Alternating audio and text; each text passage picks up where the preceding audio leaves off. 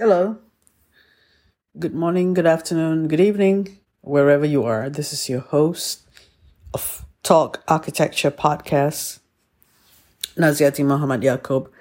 And today I would like to talk about the concept of space and time and the relativeness of how a person perceives space and time, the common perception, and how that is in a way need to be revised or need to be looked at in a different way. This is in conjunction with mental health awareness and understanding of our mind and body and also spirit. So the third one, of course, for those who do not believe in that, you may do so, but my contention is very important that we understand about the soul and the spirit and how that is part of the mind and body experience. Now, why I'm getting this angle to be an important angle in actually understanding about or expanding our theory of architecture and philosophy of architecture. So this is why I am discussing this now on now, the now. So what is time? What is the past when you realize that you are in the present moment where you are doing something or there's a situation happening to you at the present moment, obviously. And when you thought about or you're thinking about a certain point in history in the past, for example, when you were in school playing basketball or playing sport or some sort of a memory when you went on a school trip, that memory is not about then, that memory is about now. That is, you're thinking about it now and what that does to you. Yeah. So basically, the concept of time, that there is a past, is actually something that you want to include in the present. The past is the past. It's just a bunch of memories that is in your subconscious or conscience. And you just want to go back there and you want to not go back there, but go into your memory banks and dig up that memory, whether for a purposefully, or just reminiscing. So it is for now. There is no then.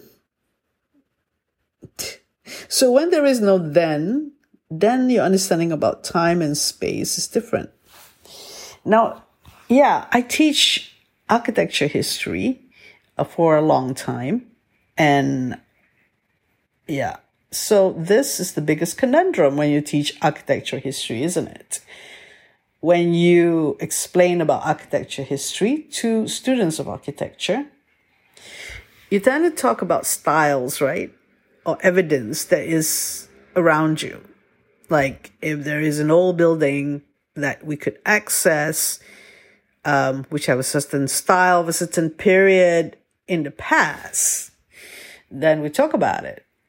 And it's very important to talk about the context of that past, because then there is no relevance to the student of architecture about just the style. So style is quite vacuous in a way of just, this is the facade and this is how this facade is, it's not history of architecture. So that is why when we are not historians or we don't learn enough about history of architecture to teach history of architecture, there's no purpose, there's no relevance in terms of learning or the depth of learning that we need to do or the students need to do. So it would, it's just wash over them. Okay, this is style, sure, fine. So going back into the time and space. So it's about space as well. The sense of space when you encounter something in the past, we don't really have that sense of space in the now. We just have the memory of something. We don't have the sense of space because space is very much to do with now. Like right now, I'm in a space, in a room, and that's my mind space, my body space, my interaction, my sense of space, sense of place, my surroundings, smell, touch, the whole thing about the senses, sensorial experience that I'm having to do with the sense of space. And the time is now. So same with the future. I may draw something for the client that this is going to be a sketch and this is going to be realized in the future. And as much as I would like to show it in a drawing form, model, whatever, and try to conceptualize it from my mind to the drawing so that it can be shared. But that's all it is. It is still the now. So it's the faith of what's going to happen in the future. The faith that something, as you conceptualize it and put it in drawings or computer-aided programs or digital architecture, you show it and you're still a Godzilla looking at a model. You're not, okay, you can go into the eye-level perspectives going into space. You try to make some sense of the space, but there is no smell, no touch, no sensorial experience. So, okay, people are trying to do that, have a virtual reality sort of conceptualization experience of the space that you can inject all these other senses. But that's predictable. That's a prediction for the future. So I'm kind of fascinated about it in many ways. And in architectural sense, I'm giving all those points there regarding sensorial experience. That is the biggest, criteria, or the biggest, it make up the biggest thing in the sense of now. So this now, what's happening now, is something that will be a precedent or something that will be in the past later on, and giving you a lesson, giving you an experience for you to move to create ideas, to remember, to write, to document, and to convince others. If you're in architectural profession as a designer, to convince others that, you'd want to create this in the future. It's so speculative. Architecture is such a speculative and such, it's creativity, imagination. It is the basis of it, mere speculation of what you can do, what you want to create for the future based on past experience, of understanding of past experience, and the skills that you need to have, like I said just now, in drawing and making models. So where does this conversation take us from here? What this conversation take us in terms of an architectural designer's perception is just that. We realize what architecture is about. And that's the core of the design process, really. I mean, to be aware of now, to be aware about this time and space relationship. And it's important. I think many theorists have discussed about this, and I got to thinking about it, not from architectural design or education. I got to think about this from a mental health perspective, as I mentioned earlier, because it is important that an individual, a person, be present in the moment and not dwell in the past and not to speculate too much in the future for mental health reasons. If one is having a depression or having some sort of negative emotion, or trying to cope this emotions, that may not be helpful. Yeah. So to the state of your mental health. So you would, it'd be good to understand about this concept of the now and time and space relative, because it just centers your energy to now, rather than your mind could just overthink or go into affect your body if you're in this emotion that, for example, you're sad or something and you're angry or something, and you do something to your body that is not good. Maybe there could be a lot of things that you could abuse your body, overeating maybe, or harm yourself. Those things happen to people with mental health issues and disorders. So therefore, this now thing, understanding about now and understanding about being present in the moment and just being calm and joy in being and have some peacefulness at that moment, regardless of what's going on, a moment ago, trying to center oneself, collect one's energy, and just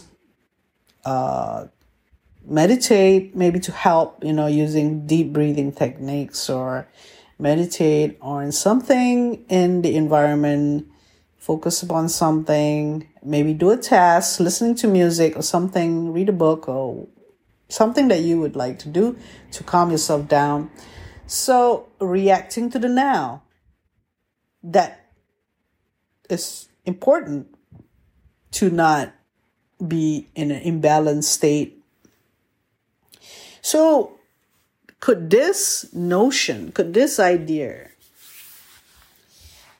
be helping with understanding architecture? So I mentioned about it just now, about the limitations of the imagination or conceptualization of the process of design. But in terms of doing architecture or having one's own senses and being present in the moment would help with the process of designing something, rather than having a writer's block or a designer's block. I mean, drawing, the act of drawing, that communication between your mind and your psychomotor skills, such as drawing a model or artistic pursuits, maybe an expression that could come out on paper, come and give some ideas to fruition. And perhaps that is the now that we need to deal with, to have. And maybe it will help with those struggling in terms of drawing, or in terms of starting to draw, starting to find ideas. Maybe there is this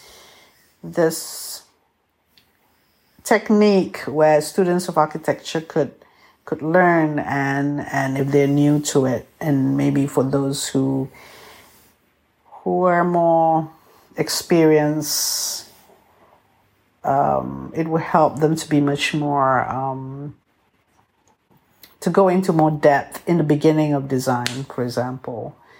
maybe go and express or experiment with different things. I think it's important to do with theory and practice. I mean, the whole mind and body thing, and expressions and artistic pursuits. And when you understand about being present in the moment, when you see the value or the importance of it, when you realize about the importance of it, and control is something that architects like to do, but the preconceivedness of things, maybe we could throw it out the window for a while, not being preconceived and absorb a lot of meanings, a lot of concepts when you're dealing with the now. So there could be a technique or formula of designing that is available for anyone, and the creativity, the how to start being creative, that could be available for anyone, even non-designers. And people talk about design thinking, people talk about system thinking. What is that? Maybe the whole process could be best reviewed, and maybe in mentoring or in coaching, the coach or the mentor could be much more helpful to the mentee or those who are studying under them or learning with them or learning from them. So this idea of now, I kept thinking about that nowness. YouTube, there is a YouTube video that a school of architecture, I think, or a group of people talk about nowness in architecture. You could have a look at that, for example, what they're doing in that. And I'm sure this is something that is not strange, or this is not a novel idea, original idea, but others have thought about this. But I'm thinking it in terms of how it will help with our design process, obviously, because that's what I'm concerned about. And it really helps, other disciplines such as psychology, other disciplines actually help in architectural thought and thinking process, and also architecture theory, obviously. It all comes together. And I hope that this helps to give some ideas into your thinking process. And thank you very much for listening for this short interlude, or not that short, just 20 minutes. And hope to see you again in the next episode. Thank you.